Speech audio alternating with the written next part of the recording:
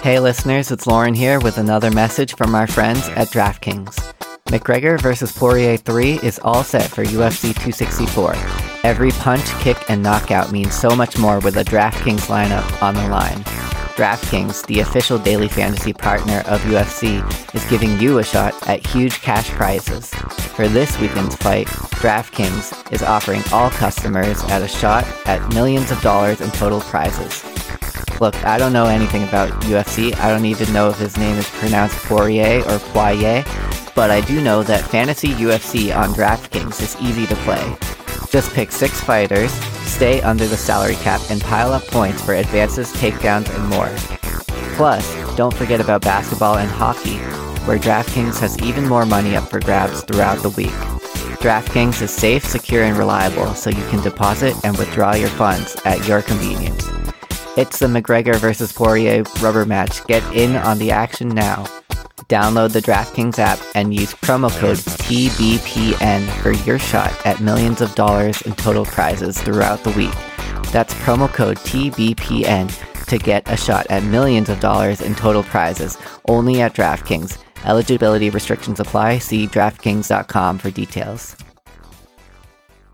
This is Pratik Patel from ESPN Wisconsin, and I'm on the NBA beat. You're listening to the On the NBA Beat podcast, a show packed with nuanced perspectives on the league's most important stories. Portland has 3 timeouts left. The Lakers have 2. Bryant to shot! LeBron James with no regard for human life. Jordan. Oh, a spectacular move by Michael Jordan. And now, your hosts, Lauren Lee Chen and the twins, Aaron and Joshua Fishman. After 2 games of the NBA Finals, the Milwaukee Bucks find themselves in an 0-2 hole to the Phoenix Suns. In NBA playoff history, there have been 326 occasions where a team has been down 0-2 in a 7-game series, and in just 24 of those has that team come back to win the series.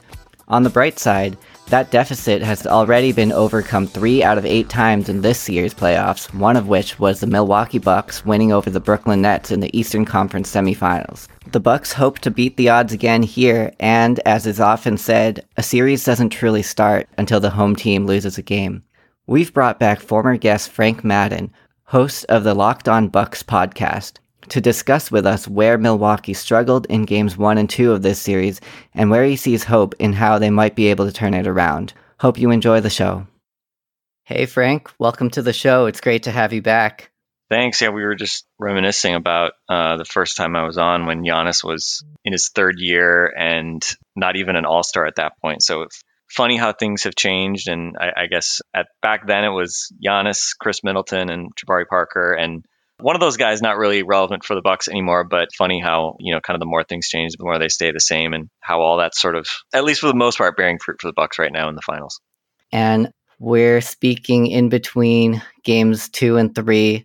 The Milwaukee Bucks find themselves in an 0-2 hole in this series as it shifts back to Milwaukee. Just as context, they were also down 0-2 in the Nets series, and last series they lost game 1 at home to the Hawks.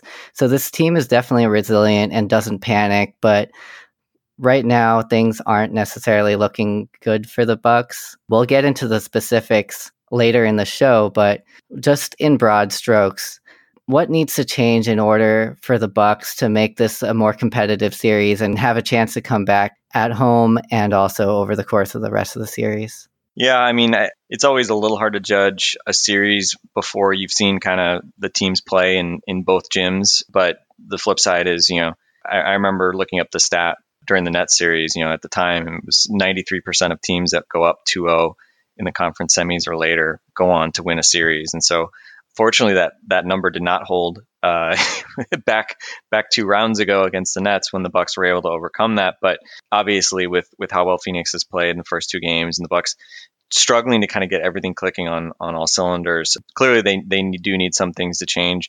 I think obviously playing at home should make a difference and should hopefully give them a boost, as we've seen in the last few series. But overall, I think it's just, they're going to need more consistent production from Jrue Holiday and Chris Middleton offensively.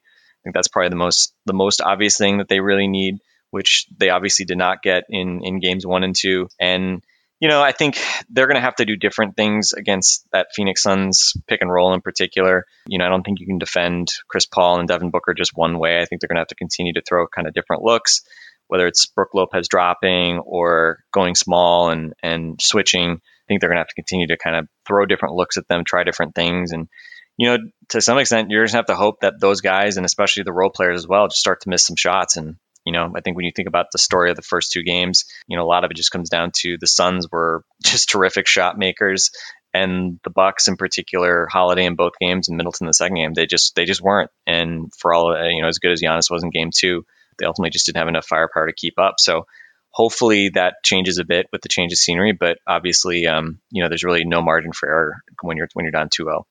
And I do want to talk about first that one bright spot that you brought up, which is the performance of Giannis, especially in game 2 where he had 42 points and 12 rebounds, a really historic performance. And even in game 1, he had a 20 points, 17 rebounds, his first game back from the injury that he suffered in the last series. First of all, I want to get what was going through your head when you saw him go down last series, what you were thinking about in the moment, and also in that context, how to just contextualize the huge performances that he's had, especially in game 2. I mean, I've been a Bucks fan for basically 30 years, and watching him go down with what appeared to be, not just necessarily a playoff ending injury, but potentially an injury that could knock him out of essentially all of next year as well. That might have been really my low point as a fan of this team, because we've been used to them being mediocre for the vast majority of the time I've been a fan, but to be this close where at the time, you're tied in the Eastern Conference Finals, you have the more talented team, you really should be advancing to the finals. And then to see, your superstar 2-time MVP, a guy who's been remarkably durable, just suffer this horrible looking injury. I kind of half jokingly referred to it as, like, from a fan perspective, it was like a near death experience, basically those 24 hours, thinking that, geez, I have to be prepared that he's blown out everything in his knee and, next year is gone too. To then the next day hearing, no structural damage, and we'll see what happens here over the next, couple weeks. So just to have him play in game 1, to win those 2 games the way they did, to close out the Hawks series was incredible. To know that Giannis still had a chance to come back at some point in the playoffs was, just felt like a new lease on life, I think, for Bucks fans, just that you had a chance at that. And then for him to come back and actually play at a high level, has just been incredible to see him playing the way he has been. And as you said, to have a dominant performance in game 2, historically great performance in game 2, despite the fact that he was clearly having some issues with the knee. He had a calf problem with cramps at one point. Obviously, if you're a Bucks fan, it's a shame they lost, but I'd say doubly a shame just because of how good he was and how much he himself obviously deserved to come away from that game with more to show for it. So hopefully it, at a minimum, answers, some of the questions that people have had about him and, his ability to be kind of that true alpha superstar at the highest level. We'll see. There's obviously a lot of this series left, but certainly I think he showed everybody the kind of player he is and how tough he is to kind of be playing through that pain and the resiliency. As you mentioned, this team has shown great resiliency, and Giannis is nothing if not resilient himself. I guess given that dominant performance, and also with the context that, as you said, that he at times definitely doesn't look like he's 100% back, is it reasonable or even possible to ask for even more from him? He gave 40 minutes in game 2 during that historic performance. Some people were wondering if it would be possible to play him even more, up to like 45. Yeah, I think that's kind of the operative question. Obviously there's been a lot of talk over the past year plus about, his minute loads in the playoffs and how Bud hasn't always played him as much as probably he needed to play him. I think that's changed largely in these playoffs where, they've really rode him much more than they have in previous years. But obviously coming back from the injury as well, not just his knee, but his conditioning is a bit challenged, and he's obviously asked to do a ton on both ends. So I would expect, as the series goes on, especially games 3 and 4, if these are close games, I think he played 22 minutes in the second half on Thursday. So, he's already getting stretched certainly significantly in the second half there. So I don't know that they have much choice but to continue to do that and just see how far they can take him. I don't know that he can play much more than like 45 minutes. And keep in mind too that the upside of that second half was he was getting fouled so much and landing on the ground so much. He kind of, I think, used that pretty strategically to basically lay there for a while, regain his breath a little bit, use those times between free throws to try to recharge his batteries a little bit. But certainly that's going to be a challenge. And I know that's been a talking point here of 40 minutes just may not be enough from him, just given how good the Suns are and given just how little the Suns give you in terms of breathing room with their ability to kind of just relentlessly attack you for 48 minutes. So I would expect, barring some setback, which certainly is possible, but coming off now 2 days rest, they're gonna have 2 days rest the next 2 games.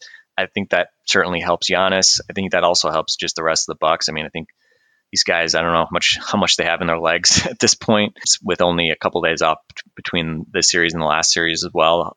The Suns obviously had a lot more rest coming into this series, so hopefully that does mean they can extend him even further than they have. And, as you said, it's hard to ask for more after the last game, but I don't think he's going to score 40 points every game, but they certainly could use some more minutes from him, just given the fact that they're really only going, functionally sort of 6 deep. And sometimes Bobby Portis makes it 7. Sometimes Bryn Forbes makes it 8. We've seen a little bit of Jeff Teague, but, really the starters and Pat Connaughton have been the only kind of really reliable guys that they've had throughout the playoffs. So certainly depth is not a selling point of this team right now, although obviously the Suns, with the losses of Saric and Torrey Craig, have also been dealing with some of that as well. But certainly everything for the Bucks starts with Giannis. Hey Frank, this is Aaron. It's great to talk to you again, especially with Milwaukee in the finals. So I want to go to more about the supporting cast, particularly Chris Middleton and Jrue Holiday being, I would say, the other 2 stars on the team. And we saw a couple epic blocks from Jrue Holiday. I think they were both on DeAndre Ayton, at least one of them was. And just overall, his phenomenal defensive effort against Chris Paul. 6 turnovers, you don't see that too often out of Chris Paul. But for whatever reason, a lot of those close shots that Jrue Holiday usually makes were not falling. He was aggressive, though. And then Chris Middleton, as you well know, I don't need to tell you, is pretty streaky offensively. He'll have huge nights, and then he'll have dreadful nights, for lack of a better word. He was pretty dreadful offensively in Game 2, just hitting 5 of 16 from the floor. 11 points total is not going to cut it for Milwaukee. What do we need to see from either or both of those guys in order for Milwaukee to have a chance at coming back to win this series? Yeah, I mean, I think with Holiday, the interesting thing was he was definitely really aggressive in Game 2. In Game 1, I think he was a lot more passive about looking for a shot. And a lot of people have observed, and this has happened to extents throughout the playoffs, how does he kind of find his way, find his shot, find his role, especially when Giannis and Chris are both playing, just given the number of shots available. And I guess the silver lining there is that he was really aggressive. He was getting a lot of shots around the basket. A lot of them obviously are contested, but he's got good touch. He's certainly a much better finisher than we saw from him the other night. And the 3-point shooting has been a problem throughout the playoffs.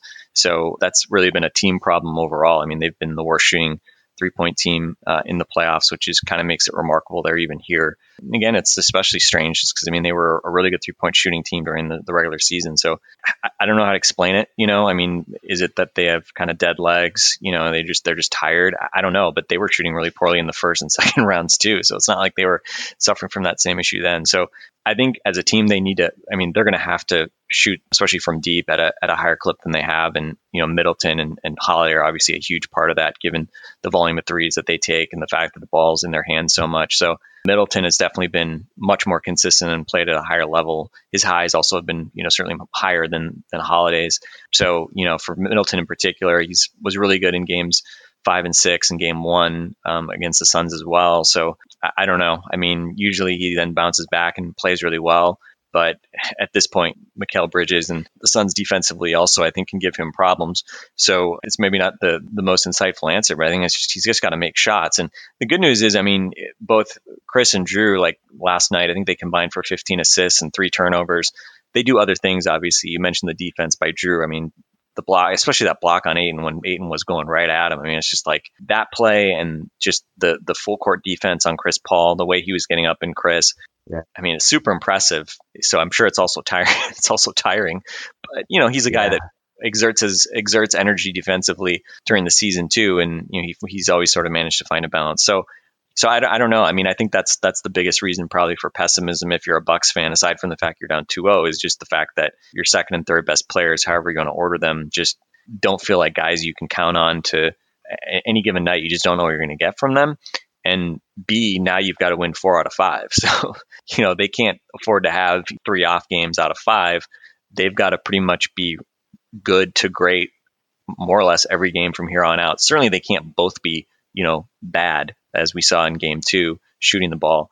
It's just really tough. And again, I mean, I think we've seen those guys when they have their game, they're really valuable two-way guys. They can both create for others as well as themselves. But, that's the difference between a top 5 to 10 player and a top 30 to 35 player, right? I think those two guys are both in that latter category, and they're just not going to be able to give you 25 to 30 points every night in the playoffs. They're going to have games where they're just not as good offensively.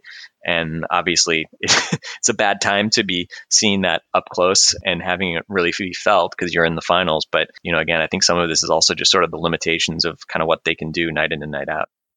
Mm-hmm. And that's fair. But I think just from the glass half full perspective, they only lost by 10, and that was getting nothing really combined from Holiday and Middleton offensively. So that could be a source of optimism. But then on the other side of the coin, the margin for error is so slim when you're in the NBA finals. You're facing a team as talented and deep as these Phoenix Suns. And we saw it in game 2. You talked about it in your last episode of Locked On Bucks. The frustration factor, if you're a Bucks fan watching that game, every time they're starting to claw back, your co-host talked about it too, where he was on the edge of the seat and then he'd just slink back on his couch when Phoenix would inevitably respond. But one reason, particularly in game 2, why they were behind so much, and I think what ultimately sunk them, was their three-point defense. Phoenix was getting really whatever it wanted from beyond the arc, and I think that would be a significant problem that they really have to solve going forward, if it's even possible. In your mind, how does Milwaukee go about doing that, containing the Suns from beyond the arc?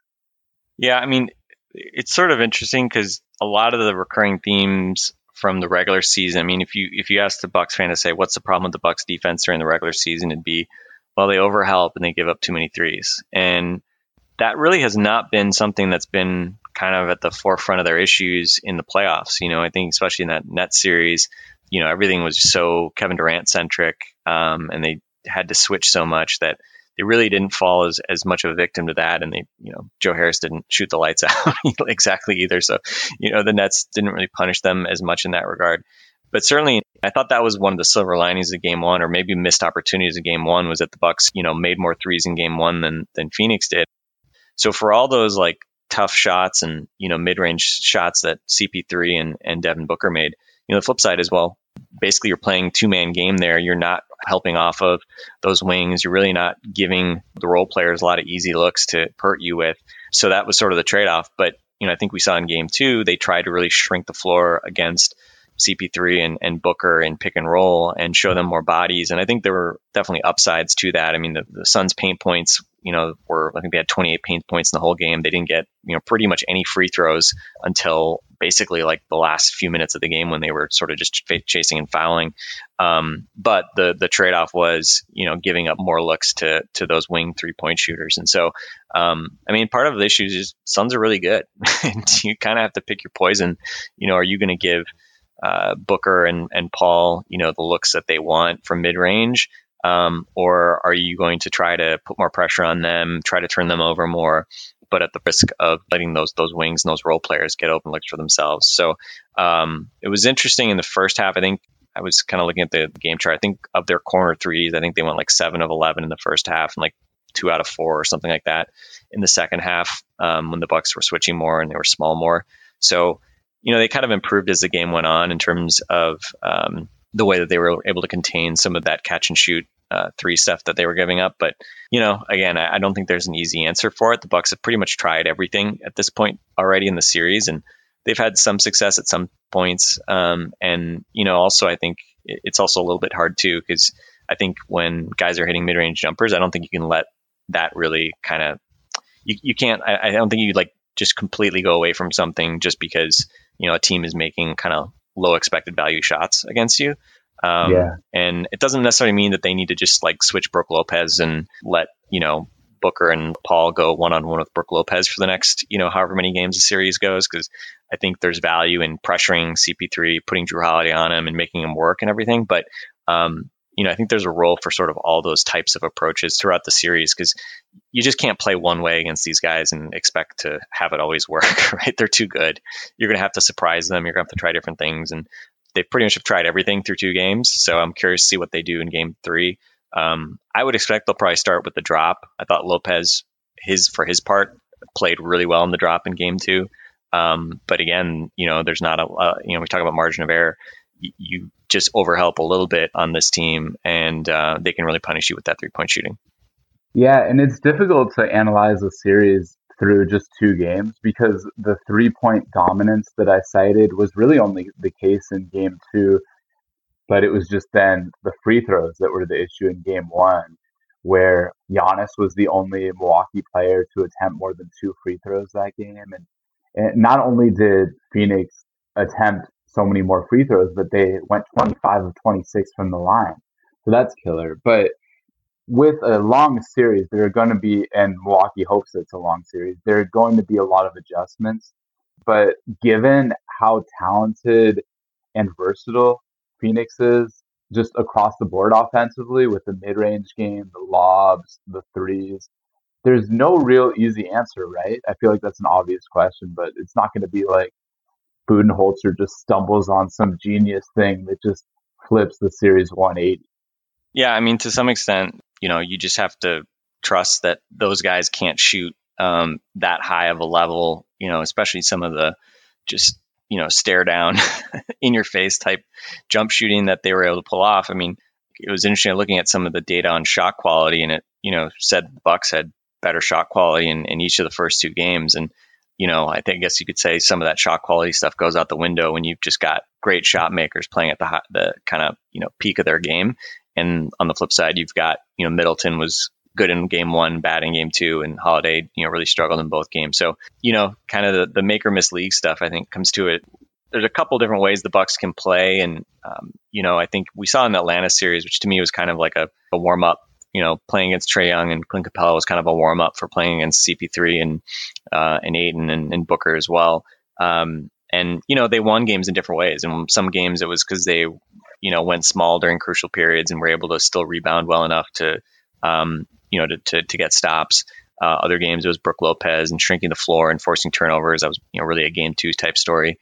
And I think, we've seen the Suns be able to do enough against kind of whatever the Bucks have done so far. But again, it doesn't mean that those different approaches just are doomed to be exploited throughout the series, forever.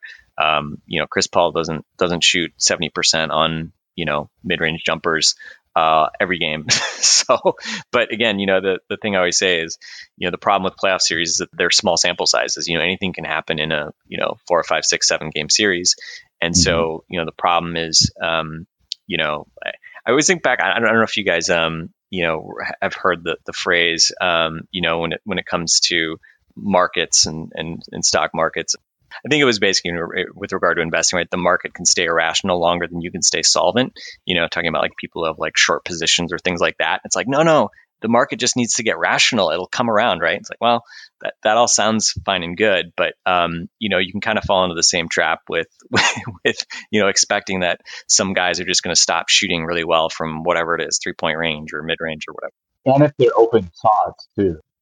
Yeah, and I mean, I think in game 2, they gave up more open shots. There were a lot more open threes, and I think they were 14 out of 22 on open threes, which is, the most open threes that they've had in a while. But it's also like you're shooting 64% on open threes as a team. Like that's absurd as well, right? Like it happens in single games, but you don't expect the team to do that. Probably not sustainable, right? I mean, like Joe Harris was like a 50% open 3-point shooter, and I think he was or maybe a little more than that and led the league. So I mean, it's just kind of one of those things, right? Like the Suns are really good. They were playing at home. The crowd was awesome. They were rested. They had a good plan. They adapted to what the Bucks did. But look, I mean, they lost 2 games to a Clippers team that was super undermanned and kind of playing without Kawhi, and the Suns almost, if not for an Anthony Davis injury, the Suns may not have gotten out of the first round. Who knows, right? Like, this isn't, the 72 win Bulls that we're talking about, as good as they are. So you just have to, I think, try some things that can work in spurts and play your game, and you just have to play better. It's like the shooting of Middleton and Holiday. You just need those guys to regress to something closer to their mean, and hope that Giannis continues to be healthy and play the way he can, right? And so we'll see. I'm just really curious just to see kind of, even it's just like from that like psychological energy perspective, like what does game 3 look like, and how much does that home crowd that's going to be itching for the first Bucks playoff or Bucks finals game in 47 years, right? I mean, I think the crowd's going to be great in that game, and you just hope that the team can kind of draw energy from that the way they have the last few games that were played in Milwaukee. One topic that you touched on a little bit earlier, I guess I would say, to put it nicely, Bucks fans have been expressing over the course of this playoffs and the course of Bud's tenure, like, to put it nicely again, consternation about some of his choices for lineups, or how he decides to allocate minutes, especially when we get deeper into the playoffs. And taking this with a huge grain of salt, because lineup data in these short series can get very, out of whack very quickly with such a small sample size. But Milwaukee's most played 5-man lineup is their starting lineup. And that lineup has actually outscored Phoenix by 9 points while all 5 guys are on the floor, but they've only played together for 22 total minutes across the 2 games. And in contrast, Phoenix's starting lineup has played together for 52 minutes so far this series. Monty Williams sticking with his starters a little bit longer, or maybe giving them a little bit more rope. What do you think of like the calculus behind that decision by Bud? A lot of it driven by the fact that Brook Lopez only played 22 minutes in the first game. And as you said, maybe for the Bucks, when certain things weren't working, it was sort of like you did want to try out a lot of different things to try to find something that would turn the tide. I mean, I think they need to lean into Lopez and what he can bring to them. I mean, offensively, he's not going to be necessarily like a consistent guy in terms of like the volume of what he's contributing, especially with Giannis and the way that, Giannis needs room to operate. Like, people are like, oh, why isn't Brook Lopez on the block? Or, when he had the 33-point game against Atlanta, we're like, oh, this is the Brook Lopez we should always be getting. It's like, well, he was taking Giannis's rim runs and using a lot of the real estate that, Giannis typically uses. And, we saw the next game. I mean, you just can't sit around the rim and just get lobs all game, most games. That's hard to do. Defenses adjust. So, I think they do need to lean in though more on Lopez, use their size, try to beat them up on the offensive glass. I mean, interestingly, the offensive glass has been sort of their savior throughout the playoffs, and kind of in many ways been the antidote to that poor 3-point shooting that I mentioned. And so whether it's, just religiously zone dropping him or at times switching him, I think he's kind of underrated in terms of his ability to kind of hang in switches. And again, if Chris Paul wants to take, a 19-foot contested jumper over a 7-footer, if he's just going to make that the rest of the series, then, I'd rather have that than those open kickouts for threes from Mikal Bridges, right? I mean, just from an expected value standpoint. So, but I think by the same token, like in terms of like, well, have they been playing, the starters enough? I mean, they have 6 guys that really are reliable and that play a lot of minutes. So, it's not like they're playing a 10-man rotation and playing a bunch of, playing like an all bench lineup, or, playing, one starter with a bunch of bench guys. Like, it's pretty much, just a bunch of combinations with more or less 6 guys. And then in this series so far, we've also seen him. Forbes typically plays at least a little bit to see if he's got his shot going. And, Portis has been kind of an in and out guy. I don't know really what to expect of him the rest of this series. I think a lot of it comes down to whether they think that, going big is an antidote to, the shooting struggles, or kind of how they want to really attack them, and whether they want to use size against them or how they want to play it. But, again, I would say in general, they probably need to play Lopez more than they have. Other than that, I don't worry about it too much. I know there's been a lot of talk about whether Tucker should go back to the bench in favor of someone like Connaughton, who's a little bit more of a pure wing. can space out to and shoot above the break threes and be better as a cutter. Especially, for the value that would have offensively, because PJ doesn't necessarily have an obvious defensive matchup all the time. I think that would be fine to try. But by the same token, you look at the first 2 games, they got off to very good starts, actually, especially in those first quarters with the starting lineup that they have. So I think a lot of the numbers we've seen so far are just, the positive numbers are just from the fact that they've gotten off to kind of those quick starts as Phoenix missed shots early. I think Chris Paul has I think he didn't score at all in the first quarter of game 1. And I think he only had maybe 1 basket, maybe 2 baskets in the first quarter of game 2. So he's kind of had slow starts. So, player best players, absolutely. But at this point, I think it's going to I think a lot of it comes down more to the philosophy of, are you playing big or are you playing small? And, for the most part, that's obviously kind of are you playing Brook Lopez type question? And I think I would veer towards, you probably need to play big more often than not. So I think they should lean more into that. But it's not to say that there are going to be times when they have to go small, because Brook is going to need to rest at times. But I think you also want to try to match up those minutes against, DeAndre Ayton being on the bench. Because right now the Suns pretty much have no size unless DeAndre's playing. Yeah. And to your point, like you said, Connaughton really is the only non-starter getting very heavy minutes, averaging about 30 minutes per game. But if you decide to go big, Ayton, he's played heavy minutes this series as well. So maybe you try to match up Lopez with him a little bit more instead of Lopez having 22 and I think 28 minutes. But that's just something you figure out. I guess this is going to be the last question we ask, and thank you so much for taking the time to speak with us during this very exciting time for the Bucks. This will be a little bit of a zoom out question, more looking towards the future. When you look at assessing the season that the Bucks had this year, given that some would say they had a little bit of an easier path to making the finals, given that they played a Nets team that was pretty banged up, the Sixers had already been knocked out by the Hawks before they got to being matched up with the Bucks.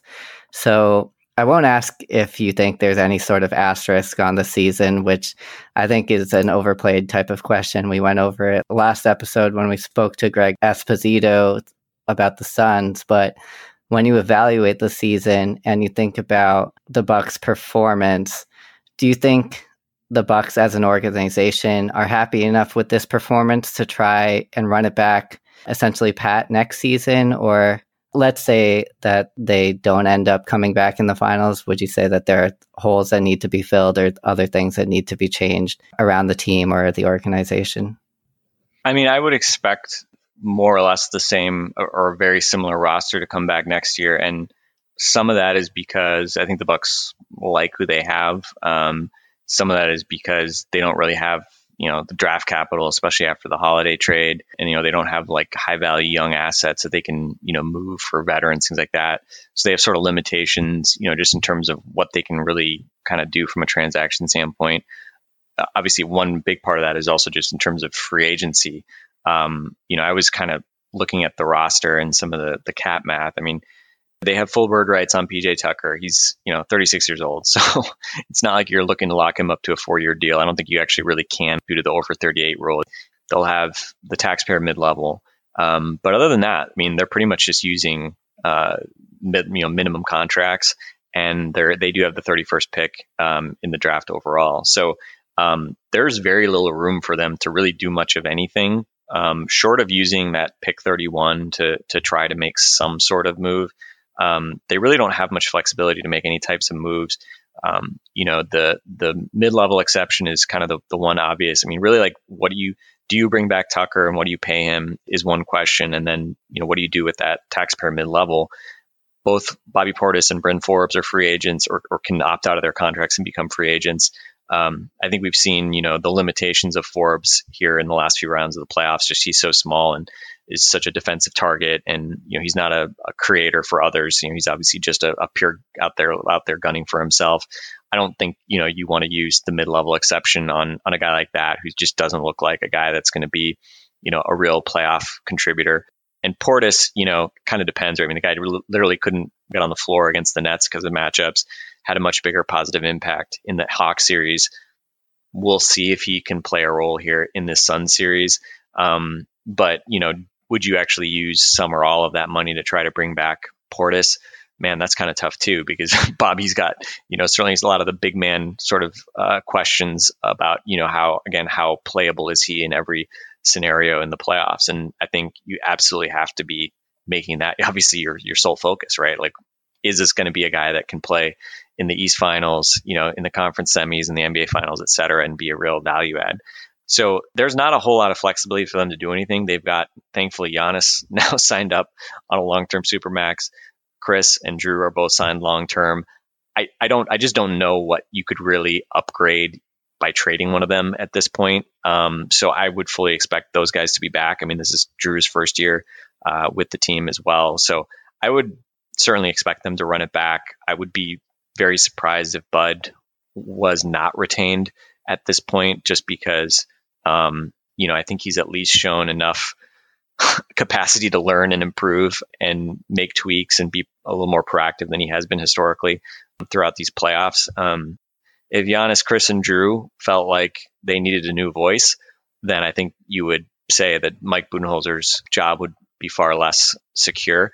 I don't know that those guys would say that, though. So at this point, I would assume he comes back, but he's a lame duck next year if he's not given an extension. So it puts him in a weird spot. Like, do they try to give him like a 1-year extension or something like that? I don't know. So I think the coaching question has probably always been like the one that I thought was most interesting throughout these playoffs. Like, what did Bud need to do to stick around? Because I think the roster more or less was what it was. And as you're alluding to, I mean, I think the scary part for the Bucks is all this stuff had to happen to get to the finals. They shot themselves in the foot a fair bit. That kind of made the path more difficult than probably maybe needed to be. And, with the Giannis injury, it was a little more nervous and anxiety inducing than maybe it should have been. But I don't think, next year anybody's going to, well, I mean, some people might, but I don't think they're going to be like the hot favorite to go back to the finals next year, because as you said, the Nets, maybe people take for granted their health when they shouldn't, but those guys I think would be the prohibitive favorites to start with. We'll see what moves kind of, the Sixers in particular make. So yeah, I mean, I think that's the challenge for the Bucks right now, is this is probably their best chance ever to win a championship. And there's really no guarantee that they're going to be able to get back, right? And the Suns obviously had a really fortuitous path as well, perhaps even more injuries to their opponents than even the Bucks had. But you just kind of have to take advantage of these things when they happen. And I think if either of these teams, I don't think historically, I don't think people are going to really think of it as an asterisk or something like that, just because ultimately, like, one of these teams is going to beat a good team for the title. And I think that's kind of what we'll remember. And certainly the Suns have looked like a championship-worthy team here, is going out to this 2-0 lead. And if the Bucks can somehow overcome that, I think they'll be remembered fondly for their ability to do that. But yeah, I think it's kind of scary if you're a Bucks fan or in the Bucks front office, because Middleton's going to be 30 next year, Holiday's going to be 31 next year. Your depth is going to be at best similar to what it was this year. And I think the financial piece is challenging too, because I was doing some of the math. I mean, if they bring back Tucker at a deal kind of around what he's making now, like $8-9 million a year, and you just use the taxpayer mid-level and just sign minimums beyond that, I mean, they could be looking at a $45 million luxury tax bill just to do that, right? Which really is essentially just running it back, as you were alluding to. So there's going to be a major gut check for ownership, whether they're willing to pay to have even really a decent chance to do again what they've done so far this year. And certainly ownership has not been willing to pay the tax so far. And, the discussion was always that they'd be willing to do it when it was necessary.